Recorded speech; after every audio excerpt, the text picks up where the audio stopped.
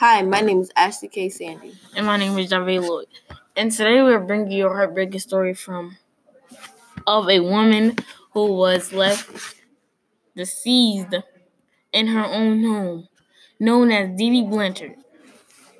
But the story behind this is even more tragic. Take a look.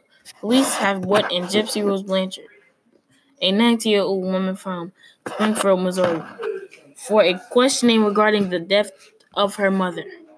She claims that she has nothing to do with it. But here is what we found. Gypsy Rose Blanchard grew up with her mother, Dee Blanchard, making claims about her health that resulted in a series of fatal and random diagnoses and many medical complications,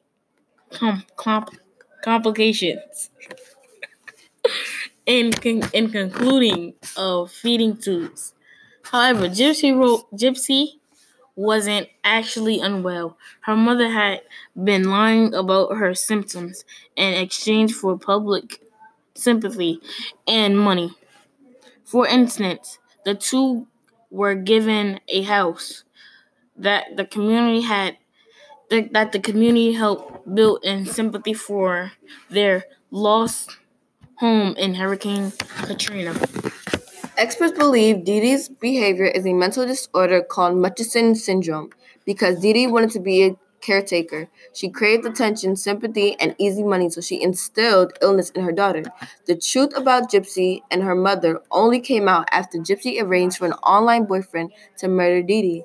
At first, Gypsy tried to get away from her mother by running away with a man she met at a science fiction convention, but her mother eventually tracked them down via mutual friends. She convinced the man that Gypsy was a minor, even though she was actually 19 at the time.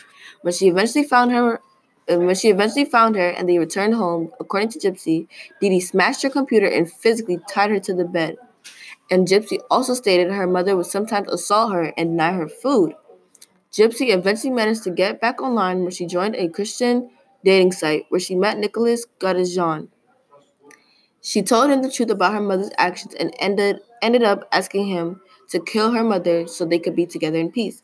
The day came when he finally came to her house and stabbed Dee Dee while Gypsy waited with her ears covered in the bathroom. After Dee Dee's murder, many people who known Gypsy wondered why she had to go that far and kill her. Since she could walk, she could simply and surely could have exposed Dee Dee's lies by standing up in public. Yet Gypsy had been conditioned to think no one would believe her. She explained, I couldn't just jump out of the wheelchair because I was afraid and I didn't know what my mother would do. I didn't have anyone to trust. And that's all for this real life horror story. Thank you. Until next time.